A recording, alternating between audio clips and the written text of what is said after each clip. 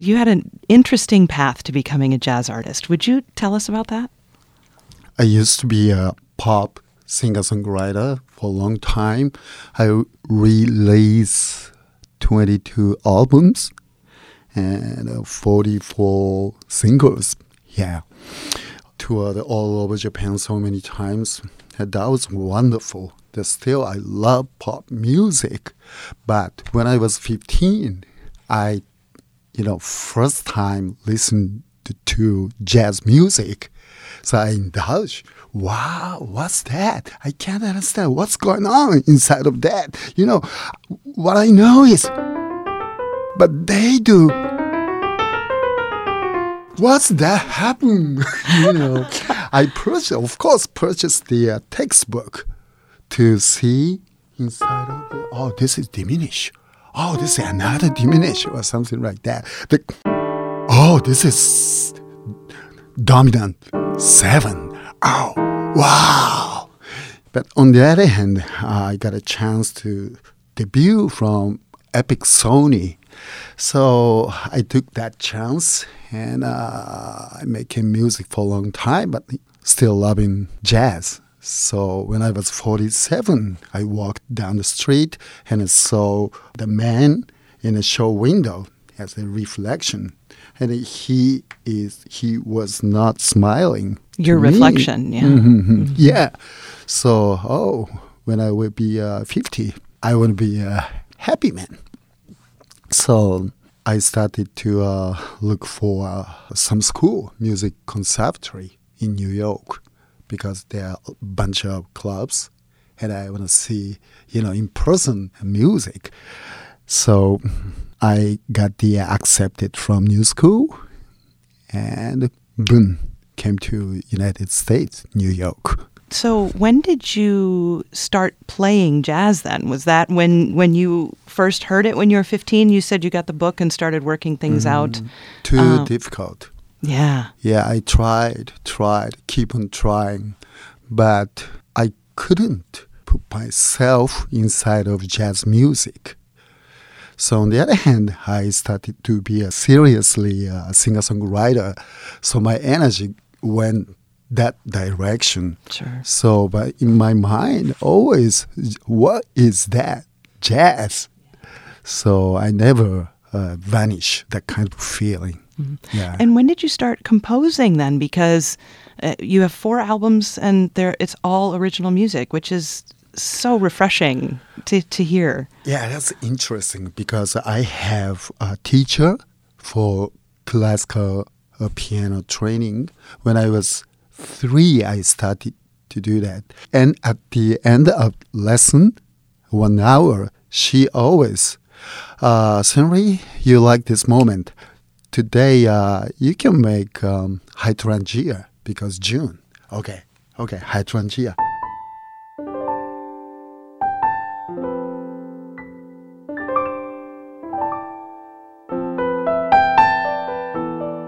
Yeah, hydrangea. Okay, watermelon in August. Watermelon. Awesome. She always applauds.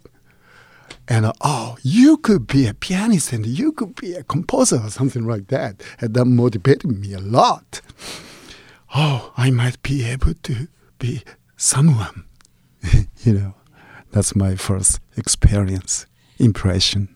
And as far as composition, you injure yourself from too much practicing, and that's one of the reasons you started composing as well, or composing more, right? Mm-hmm. Will you talk a little about that? Yeah, in a first class sight reading and theory and performance, every pianist was high level other than me, so I did too much practice every day, 24 hours almost.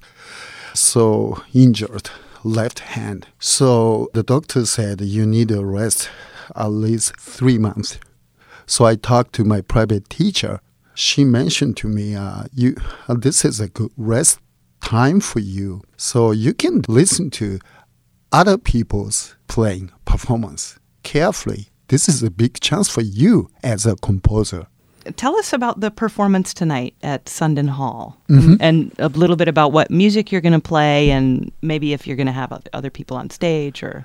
Yeah, exciting thing is I run into twins, Potash twins, and with glasses. Yeah, they're originally from New York and now start their career here. So they're gonna sit in two tunes. So we're gonna do a very standard tune. So we're gonna rehearse from now. And other than that, I'm gonna perform from my album's original tunes, and also a couple of tunes I choose Japanese folk songs Oh, very nice. in my arrangement. Japanese.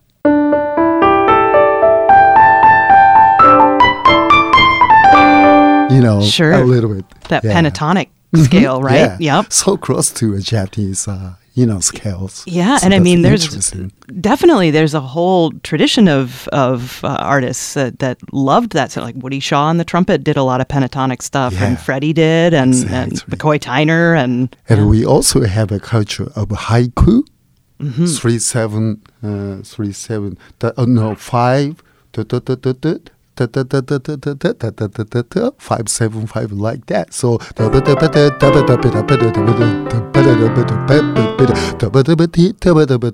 タラチネの母の通い時吹きとじよ乙女の姿しばしとどめん just like yeah, so close. That's Jazz, amazing. haiku, yeah, Japanese folk songs. You talked a little in the beginning about some of your influences, but let's hear a little bit more about some of your favorite piano players. Style and composition, totally. I love Thelonious Monk and Bill Evans, Red Garland.